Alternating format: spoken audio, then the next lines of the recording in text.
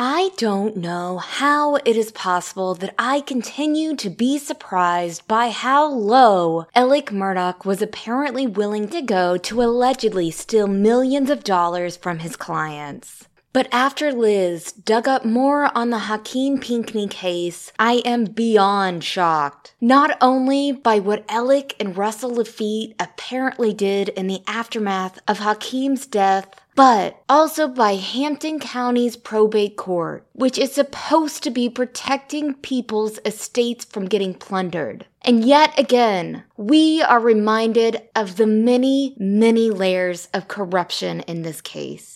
My name is Mandy Matney. I have been investigating the Murdaugh family for more than 3 years now. This is the Murdaugh Murders Podcast with David Moses and Liz Farrell.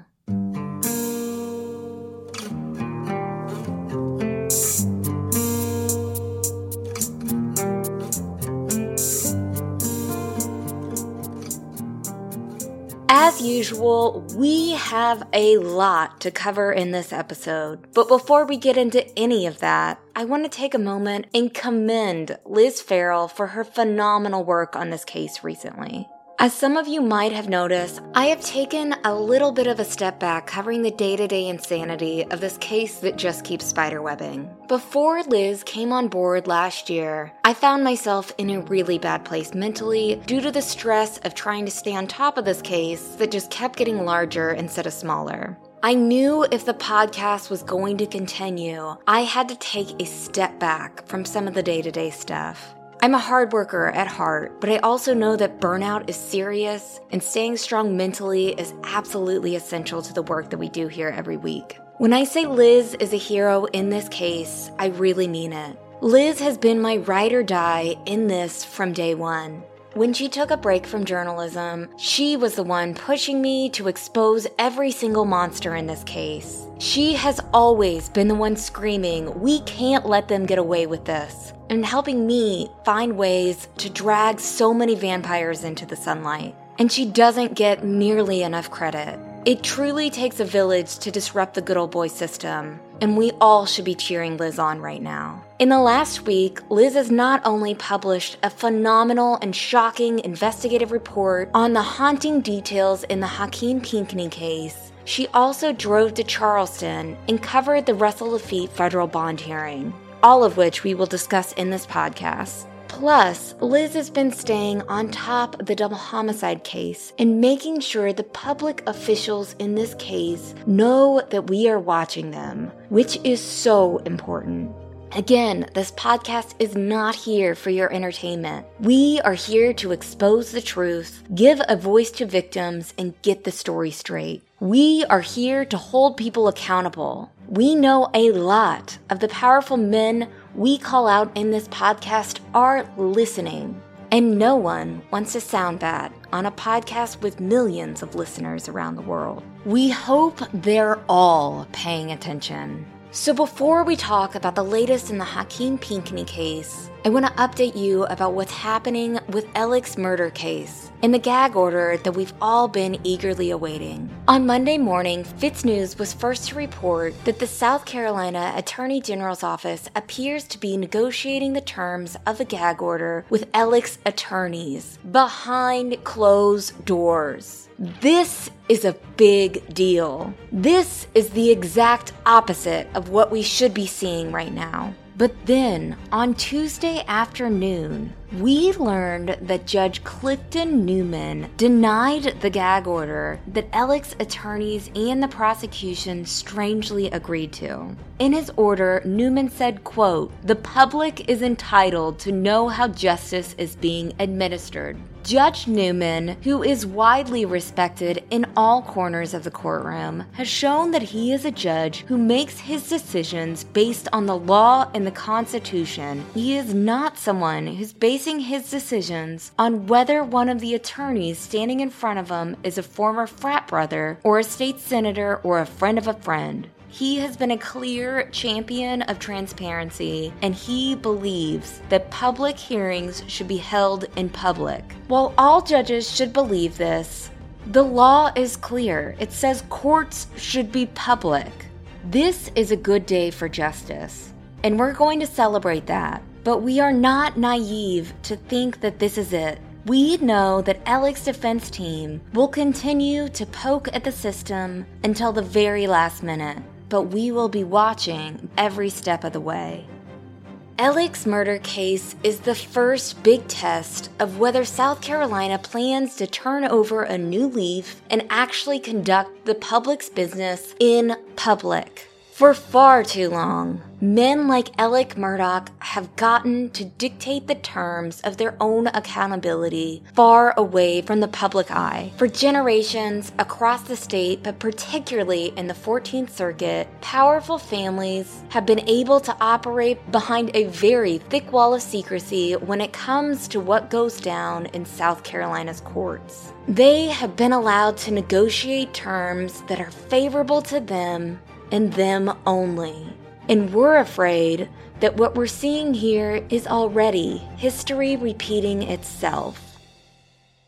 So after we published last week's episode on Wednesday morning, Russell Laffitte, the former CEO of Palmetto State Bank and one of Alec Murdaugh's alleged co-conspirators in the theft of around $2 million from a handful of clients, appeared in federal court to be arraigned on 5 charges of conspiracy and bank fraud. After Murdaugh's bond hearing on July 20th, the U.S. Attorney's Office announced that Russell Laffitte had been indicted for allegedly using his role at the bank to help further Alec's alleged scheme to steal millions. Liz went to the hearing, so she's going to give you a quick rundown about what happened. The hearing was held at the federal courthouse in Charleston, which is about 90 minutes north of where we live in the Lowcountry. I got to the courthouse early, as did Russell Laffitte. I almost literally ran into him as I rounded the corner to the courtroom 5 waiting room. This was a bit awkward given that I had published a huge investigative piece on him the night before. But he was friendly, I will say that. I gave him a panic pillow and immediately backed away because he was alone in the waiting room and talking to one of his attorneys. I went and sat by the bathrooms and spent the next 40 minutes watching his family walk by. He had a lot of family with him, by the way. That stands in stark contrast to the hearings that have been held for his red-headed pal, the quote-unquote bank customer. That's how the federal indictment refers to Alec. He's the bank customer. Now, the hearing was short and very orderly, which is good because we were not allowed to take our recorders or any electronics into the courtroom. It makes it a whole lot easier to take notes when the judge speaks clearly and with the objective of being understood, which is not always a goal of state judges in South Carolina. During the hearing, Russell's attorney, Matt Austin, told the court that while Russell admits to doing the things he's accused of, he never thought he was committing a crime in doing so. Meaning, Russell's defense seems to be that he wasn't doing this to steal money from people. Eric Bland and his partners were at the hearing. They represent 2 sisters for whom Russell served as conservator back in the day. Russell is accused of using one of his sister's conservator accounts as a personal piggy bank in which he gave himself 8 below-market interest rate loans and gave Alec 14 below-market interest rate and unsecured loans, according to the federal indictment. They allegedly paid back that money using money stolen from other clients of Alec, including that of Hakeem Pinckney and his cousin. During the hearing, Eric and one of his partners, Ronnie Richter, spoke on behalf of the Plyler sisters. One of the sisters, Elenia, attended the hearing with her husband. She's a really cool person, and like with all the victims, she is now having to revisit a painful past because of what Alec and Russell allegedly did. Eric and Ronnie asked the judge for a significant bond to send a message to people serving as conservators and personal representatives in the state that this isn't their money. Ultimately, the judge decided to give Russell a $500,000 bond secured with $25,000 cash. He was also assigned another ankle monitor. Apparently, the state ankle monitor is going to come off at some point if it hasn't already. I talked to Eric about the hearing over the weekend, and here's what he had to say. And just so you can follow along better, Russell's attorneys are Matt Austin, who was a former state and federal prosecutor, and Bart Daniel, who was a former U.S. attorney for the District of South Carolina. Emily Limehouse is prosecuting the case for the United States. I was very surprised on a number of fronts. One, I was surprised that Matt Austin basically said that he agreed with the facts for the most part. in what we said and what Emily Limehouse said, and I guess what we've said all along when we made our public statements about the Plyler sisters. But he said it wasn't criminal behavior. I was really taken back by Bart Daniel because he's really a reserved lawyer, and I think he was going, a little hard at defending Russ at that bond hearing. Don't forget, at the end of the day, if you're going to quibble with, well, he borrowed money from a conservatorship account, and he's going to say, well, I had some kind of approval, even though there's not a court order to do it. He did know that when Hannah Plyler turned 18 years old, that there wasn't the money in her account, and he had to have cooperated with Alex to get that money from Arthur Badger and Hakeem Pinckney. So it really is a true Ponzi scheme that was being run, and for Bart Daniel to act like that's not criminal, even if you're going to get beyond the borrowing of money at 2.25% and doing it as a conservator without a court order, without an independent loan committee, and then loaning money to Alex when he's an extreme credit risk and, was obviously on the watch list because he had a number of loans that were non-performing. Even if you get beyond that, just the sole act of taking money from other accounts to pay Hannah Plyler when she turned 18 is a crime in and of itself. So I just don't see where Russ feels like he's going to get anywhere.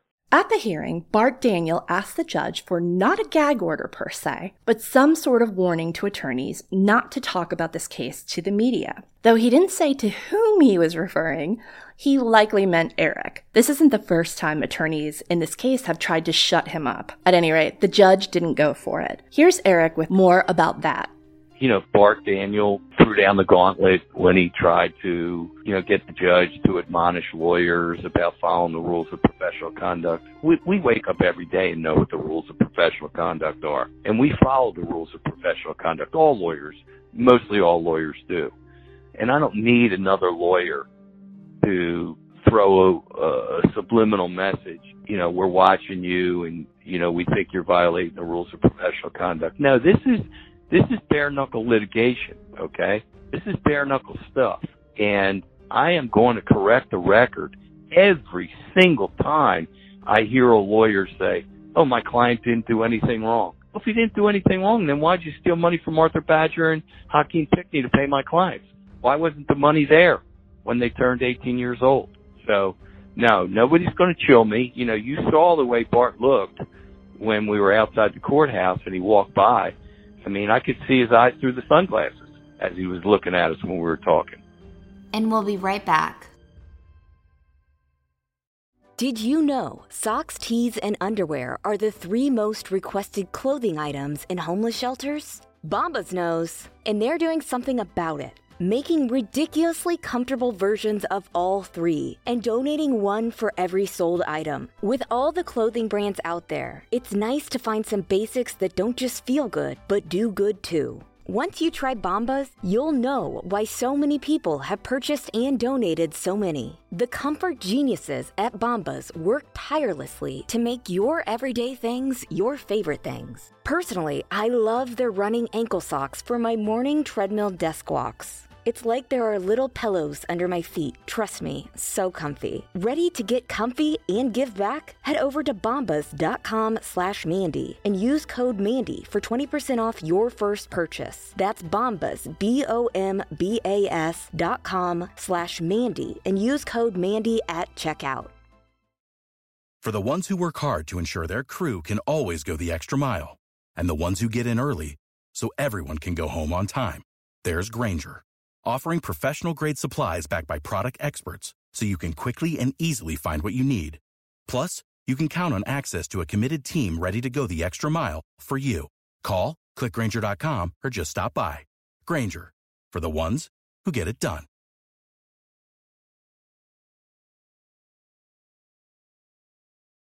Even though the federal and state indictments have given us a lot of details about the crimes Russell Laffitte is accused of committing, it wasn't until we laid everything that we knew out about the Hakeem Pinckney case that we were able to truly grasp the sinister nature of what these two men are accused of doing. We're going to take you through some of the highlights from the case so you can hear for yourself what allegedly went on, but I also highly recommend you to take a look at the report published on fitsnews.com about this. This project took Liz about 2 months and involved a ton of reporting. The story pieces together information from more than 2,000 documents, from social media accounts, and from several interviews with key sources that help provide background. The story starts out in 2009 when Hakeem Pinckney, his mother, sister, and cousin were in a catastrophic crash on I-95 in Hampton County. Alec Murdoch and one of his former law partners represented Hakeem, a 19-year-old deaf man who was now a quadriplegic because of the crash. In 2010, Russell Laffitte, who did not have any other connection to this family, began serving as a conservator for Hakeem and his cousin Natasha Thomas, who was around 13 years old when the crash occurred. For around 2 years, Hakeem lived in a nursing home in Aiken County, which is about 2 hours from his home in Yemassee. The entire time he lived there, he was waiting for his case to settle so that his family could afford to hire the at-home care he would need to live at home again. In October 2011, though, Hakeem's ventilator reportedly became unplugged, and he ended up dying as a result. He died 4 days after the case settled for millions of dollars. The timing of this has always struck us as very unusual,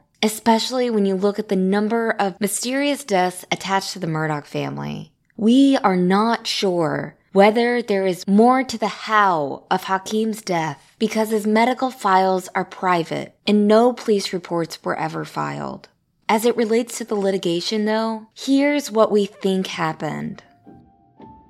Alec and PMP-ED refused to settle the case at mediation because they knew this case was very, very valuable. But something happened a few months after their mediation, around October 7th, 2011, that seems to have changed their minds. Now, the timeline of when Hakeem's ventilator became unplugged and when he was taken to the hospital and how long they stayed there is not known. A wrongful death suit that was later filed on behalf of PMP-ED never went into any details, which again is very odd. So it's important to first note that as far as lawsuits go, Hakeem's was worth a lot of money. He was going to require intensive care around the clock for the rest of his life, and he was very young when this happened, so he had a lot of living to do. This is all to say, Alec knew he would be making a lot of money personally from this case. Here is the tough part. While Hakeem's life was worth a lot of money,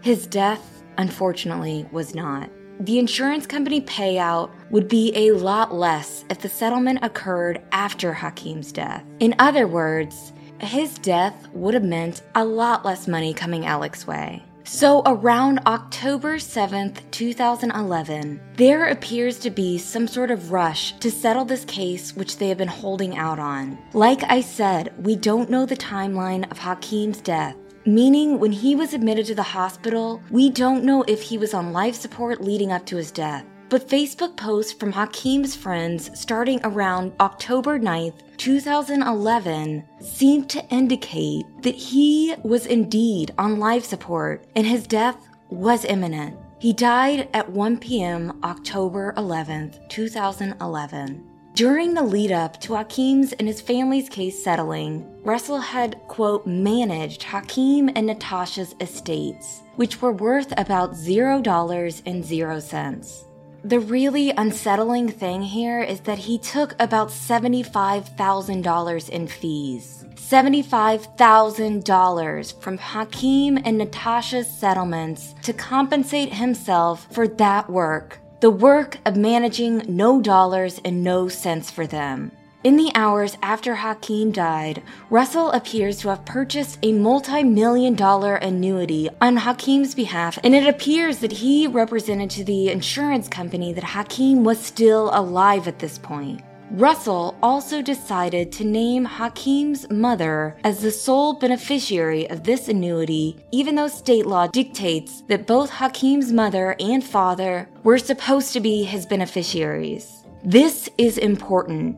While it's refreshing that neither Russell nor Alec is accused of stealing the money that paid for this annuity, Hakeem's death meant that Russell had no authority to do that, nor did he have the authority to decide who Hakeem's beneficiaries would be. This, of course, resulted in a huge mess. Around the time the wrongful death case settled, about 3 years after Hakeem's death, Hakeem's father, Melverick Edwards, entered the picture. Now, we don't know whether another lawyer at PMPED with whom Alec was working the case, one who specializes in nursing home deaths and generally has a good reputation for working hard, had contacted Melverick. Because he knew that Melverick would be entitled to half of the settlement he had just won for Hakeem's estate. But this really doesn't seem likely. And this presented a big problem for Alec and Russell, because now they had to cover their alleged and very sloppy tracks. Melverick's involvement now opened them up to the possibility of someone finding out the circumstances of the 2011 settlement, the post-mortem purchase of an annuity policy on Hakeem's behalf, as well as the liberty Russell Lafitte took with naming Hakeem's beneficiary. Oh yeah, and as we know now, they were secretly borrowing clients' money and had allegedly stolen around $700,000 from Hakeem and Natasha. And as we now know, there was a lot on the line here. Eric Bland represents Hakeem Pinckney's father in the case, so he's going to tell you about the situation. I mean, it's just another sad chapter in the Russ and Alex show. And that's the case of picking winners and losers. And they just decided that the winner was going to be Pamela Pinckney and the loser was going to be Melverick Edwards. Hakeem Pinckney did not have any children and he didn't have a spouse. So his money that was recovered from his lawsuit, that was preserved, and then the money that was recovered from the wrongful death lawsuit against the nursing home should have been split equally between his natural parents, Melverick Edwards, who was his father, and Pamela Pinckney. And I get it that, you know, Pamela did not like Melverick. They weren't married, and in her eyes, she didn't view that Melverick was a good father to Hakeem. But Hakeem died without a will, and if you die without a will and you don't have children, you don't have a spouse in our state, the money is divided equally amongst the parents by statute. And to further compound the problem, Melverick suffers from schizophrenia for the last 30 years of his life. And he was in and out of group homes and in and out of mental hospitals and been in a mental hospital since essentially 2012.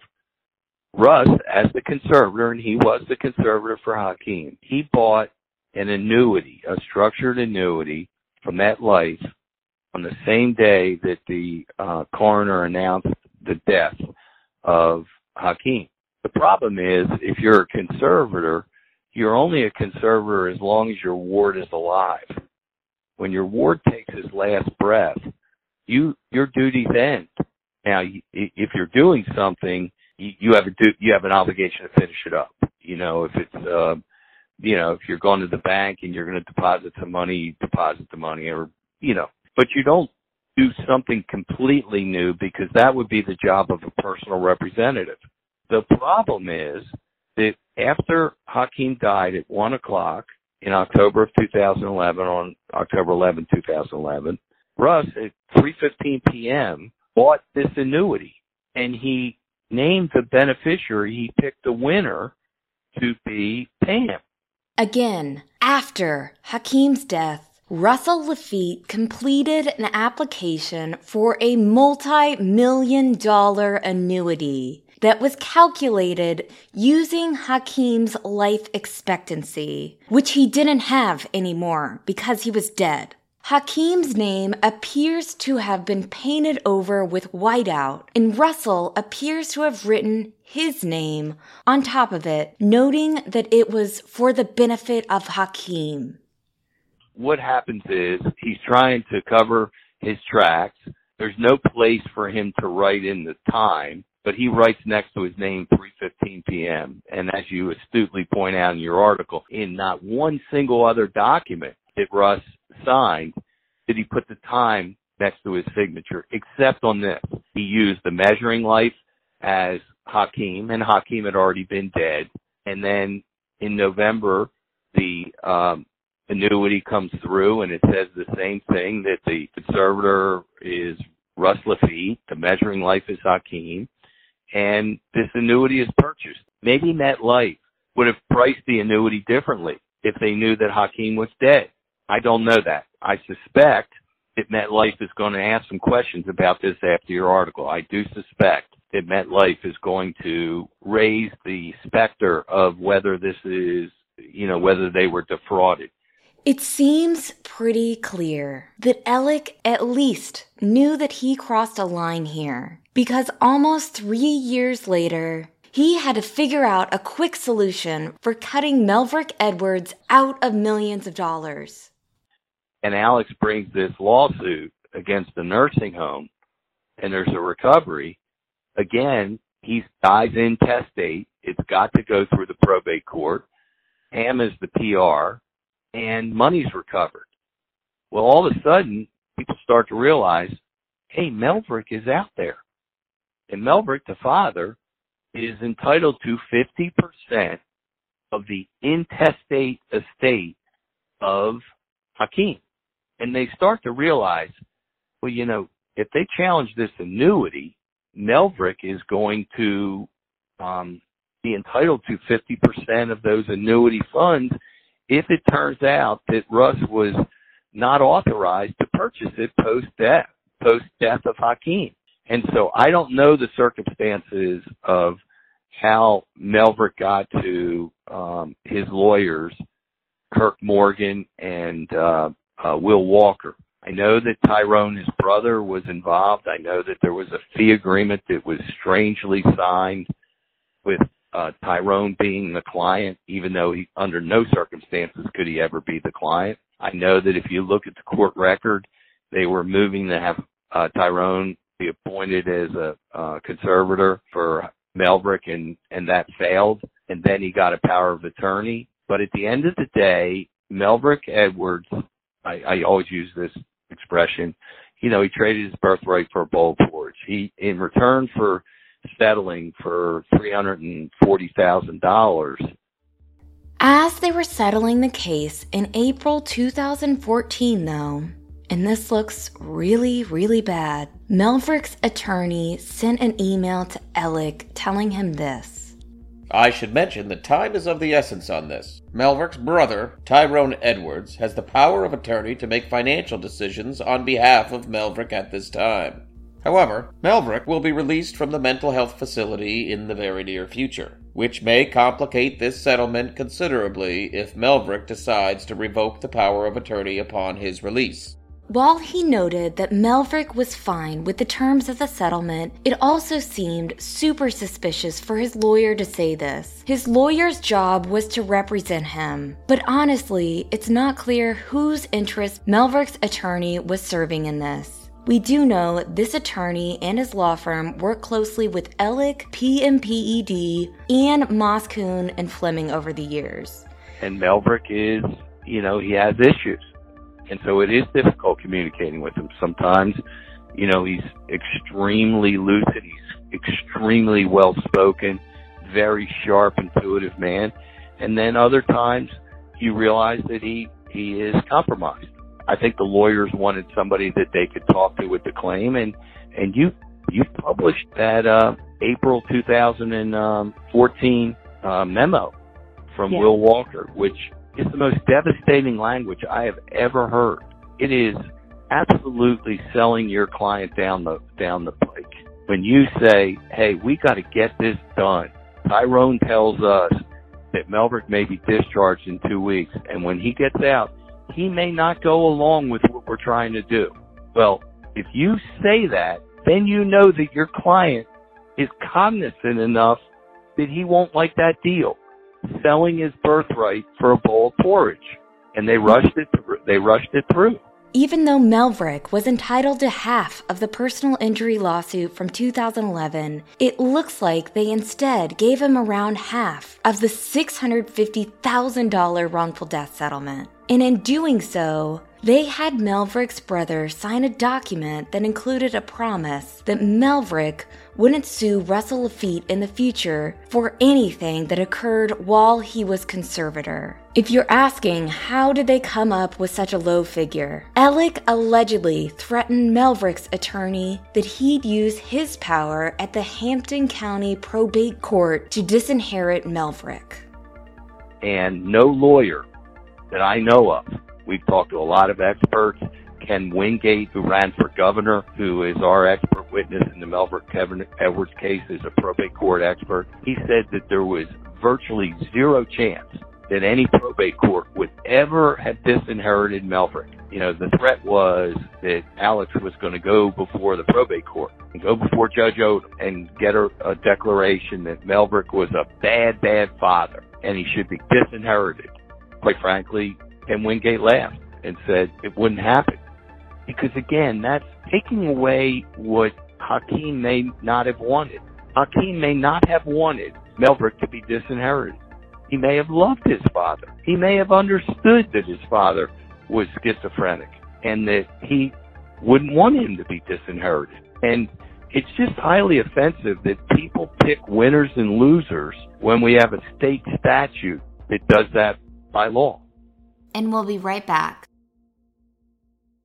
One of the things I learned in reporting this story for Fitz News was how important and utterly confusing probate court can be. I know we say this about every person and entity allegedly involved in Alec's alleged schemes. Really, without the ability to use what, and I'm going to give them the benefit of the doubt here, the seemingly permissive and trusting Hampton County Probate Court, Alec would not have been able to have allegedly stolen all this money. The same can obviously be said of Russell Lafitte and Palmetto State Bank, as well as Alec's former law firm. Every person along the way who could have put a stop to this had they asked one question or taken 1 minute to look over the documents. Alec needed them all. There are a few things to know about how it appears Alec used Hampton County Probate Court. The first is that his paperwork is straight up sloppy and haphazard. The documents filed for his clients are often incomplete and contain a lot of errors. The second thing is this. In South Carolina, a person's estate, whether the person has died or is under a conservatorship, must be opened in the county where that person lived or lives. In the Plyler case, the girls lived in Lexington County. In Hakeem's case, Hakeem lived in Aiken County, and yet their paperwork was filed in Hampton County. It's not clear what Alec's relationship was with Hampton County probate judge Sheila Odom, but it is clear that this court was Alec Murdaugh's home turf, and he treated it as such. Eric is really good at making the complexities of South Carolina law understandable, so I'm going to have him tell you more about probate court and how it's supposed to work. Probate court is a guardrail against heirs and loved ones fighting and taking advantage of a dead person's bounty. That's the bottom line. When somebody dies, it's supposed to be a stop-in-time snapshot.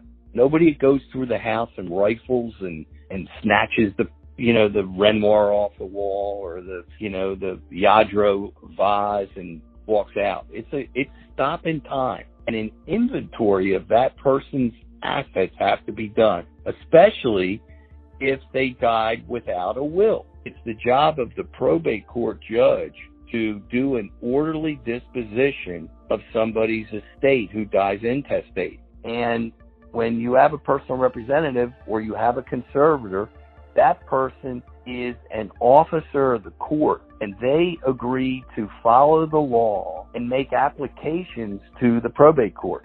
Our Richmond County Probate Court is so good, Liz. I mean, when I am handling a wrongful death claim, I get letters once a quarter from our probate court telling me, tell me what's going on with your lawsuit. What's going on with the estate? Is there anything new? And if you're going to do something, you have to make application to the probate court. And Russ didn't do it. Russ did a lot of it for the Plyler girls. Don't get me wrong. There were a number of applications that he made. And he got orders that said that he could, give them cell phones and buy clothes for them for school and send them to summer camps and buy a car for them when they turned 16. But the real stuff that he didn't get a court approval to was the bigger money stuff. Loaning $1.4 million to himself and to Alex. The job of the judge and the clerk of court is to press that personal representative or the conservator who's handling the money. What is going on? And obviously that wasn't done in a number of the cases that came out of the Hampton County Probate Court. In South Carolina, probate judges don't have to be lawyers, nor do they need to have a college degree. But they do have to ask questions. They do have to look at the documents they're signing. They do have to make sure conservators and personal representatives are filing regular records of their actions. Let me explain something to you. Everybody, notices Joe McCullough at all these hearings. His wife, Amy McCullough, is a probate court judge in Richland County. Let me tell you what it's like to appear before Amy McCullough. That's a judge that does everything right. You can't just push something under her nose and say, hey, Judge McCullough, sign this. She wants to know what's being done. Why are you doing this? Why is it necessary? I want to see the invoice to match up to this. Exactly what you said. She holds the hearing on it. Judge McCullough does it right. Now, I'm not saying Judge Odom did it wrong, but there's some things that happened out of that probate court that should raise concerns, like automatically taking as gospel that Hakeem was a resident of Hampton County. So, Ken Wingate told us there's probate court judges that press you. Well, tell me what you mean. Where do they live in Hampton County? Are they in a hospital or are they in a nursing home? It doesn't seem like any of those questions were asked. Moving forward, Eric said he's hopeful that Melverick Edwards and the Plyler sisters will see justice and will be made whole by all parties responsible for what had happened to them. He also said we might be seeing yet another investigation open because of what we found. In fact, I've gotten notice from the Real Forge Consulting, who bought the annuity.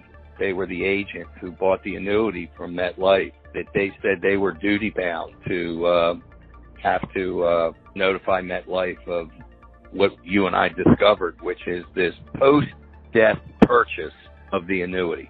That MetLife was unaware of that. He told me that he was going to notify them. I have not heard from them. I wouldn't be surprised if they, started asking questions and do something similar to what Nautilus did. One of the things that sticks out about how Russell Laffitte handled the Hakeem Pinckney case is this. In early January 2012, right around when Hakeem and Natasha's settlements came through, Russell ended his conservatorship formally with the Hampton County Probate Court. Now, as we already know, his conservatorship for Hakeem ended the moment Hakeem died. But Natasha was still 15, according to the federal indictment. Russell misrepresented her age as 18 to the court. We're not sure why, but 18 is the natural age that a conservatorship over a minor would end. So think about this. Before the settlement, Hakeem and Natasha had no money to manage. None. But Russell paid himself $75,000 from their settlement to compensate him for that. And then, at that very moment, when Natasha, a teenager, gets money, a significant amount of money, Russell suddenly taps out. His services are no longer needed. That seems really, really bad for Russell. How is he going to be able to explain that? If he was acting as a conservator to Alec's clients to quote-unquote help them, If that's what he was really doing, then what was the point of being conservator of someone without assets to manage and then ending the arrangement right when they do have money to manage? It makes no sense. We suspect that probate court judge Sheila Odom, who retired before her term ends this year, is going to have some really hard questions to answer. What was going on at Hampton County Probate Court? Why were Alec Murdaugh and Russell Laffitte allowed to do the things they did? Why didn't anyone stop them? Why didn't they protect the people who they were supposed to be protecting? We have heard nothing about investigations that might be happening about the judges in this saga, the investigations that need to be happening. But now that murder charges have been filed, we're hoping a lot more attention will get paid to all of the people and all of the good old boys and all of the systems that seem to have helped Alec Murdaugh in one way or another over the years, while absolutely failing the rest of us, especially the people they hurt. The system is not fine, and we will not rest until we get answers and accountability and justice for the victims. Stay tuned.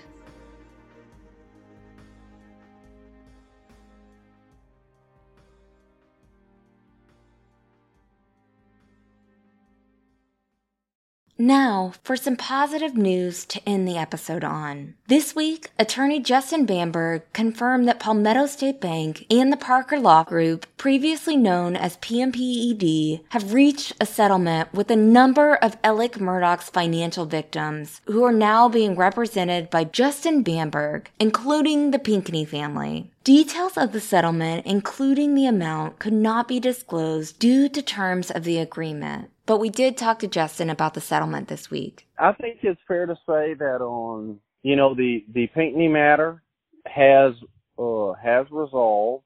We reached a settlement with PMPED and with Palmetto State Bank, which included Russell Laffitte. Okay, and I can't talk on amounts and stuff like that, but I will say that the resolution was one, it needed to happen. Everybody realized that. It did happen. I mean, honestly speaking, the firm, the bank, whoever, if they wanted a long, drawn-out legal fight with the Pinckney family, that is something that they could have chosen to do, and they didn't. And we were able to work it out in a way that worked for everybody, and I think there's something to be said there, because they've been through enough. While a settlement was reached with some of the parties, Justin Bamberg was clear. He is not done yet in this case, and Alec is up next.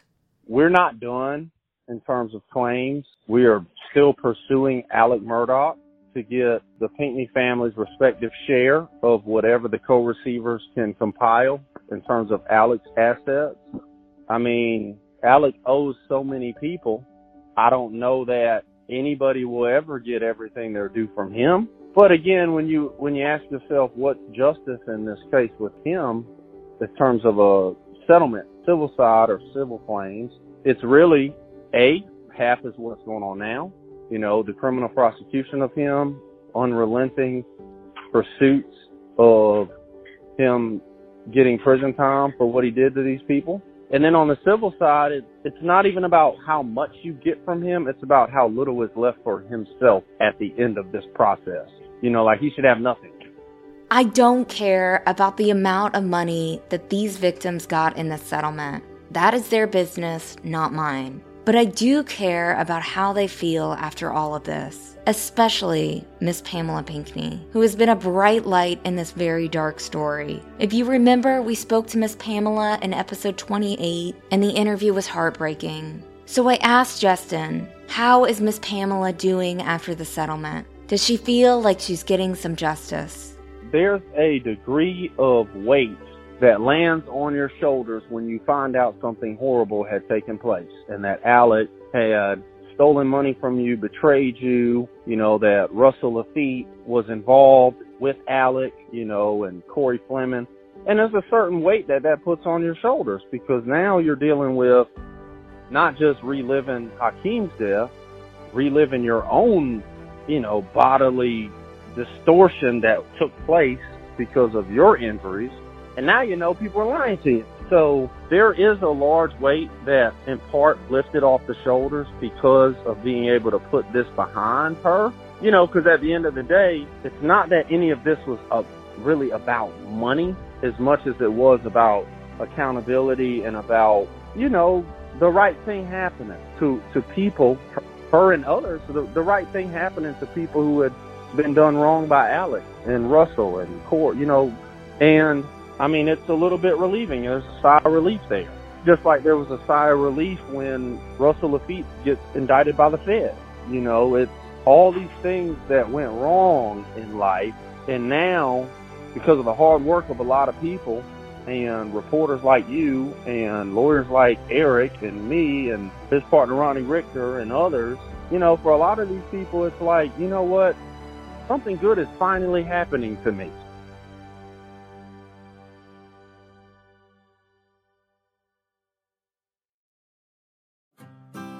The Murdaugh Murders podcast is created by me, Mandy Matney, and my fiance, David Moses. Our executive editor is Liz Farrell.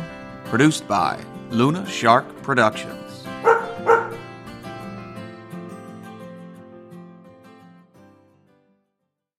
Spin your passion into a business with Shopify and break sales records with the world's best converting checkout. Let's hear that one more time. The world's best converting checkout. Shopify's legendary checkout makes it easier for customers to shop on your website, across social media, and everywhere in between. Now that's music to your ears. Any way you spin it, you can be a smash hit with Shopify. Start your $1 a month trial today at shopify.com/records.